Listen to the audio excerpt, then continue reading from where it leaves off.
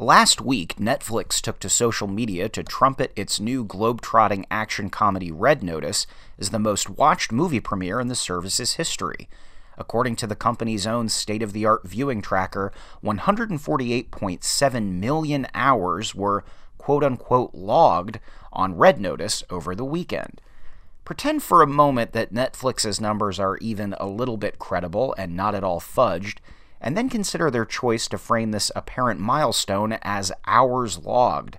This strategy is both effective and unintentionally illuminating.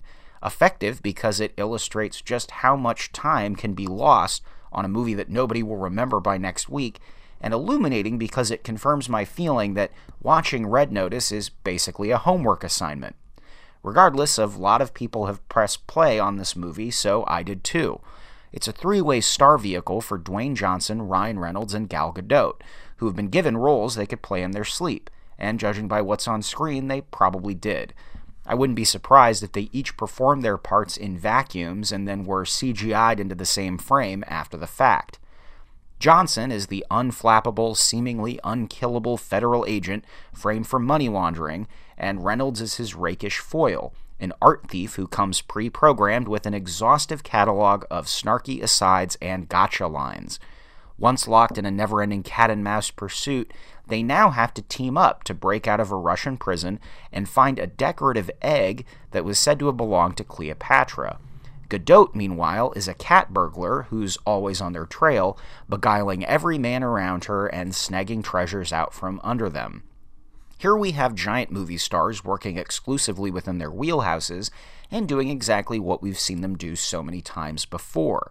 A dead-eyed malaise creeps into their performances, though it would be difficult to convey any excitement for this tired swashbuckler plot with its action sequences copied and pasted from other movies.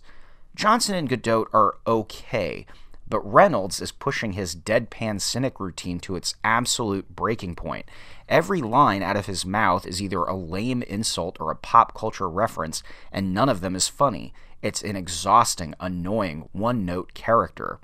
What we have here is an elaborate and expensive contractual agreement, and it has all the artistry and care of one.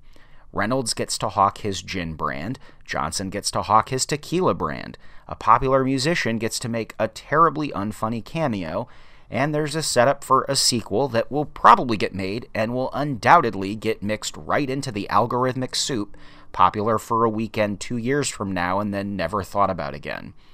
I don't know if Red Notice is terrible exactly, it's merely negligible. This is the kind of C-grade blockbuster that's been focus grouped to the point of having no real identity, no vision, no larger purpose beyond giving you something to half-watch while folding laundry. And in that case, maybe all those hours logged weren't totally wasted. For Spokane Public Radio, I'm Nathan Weinbender.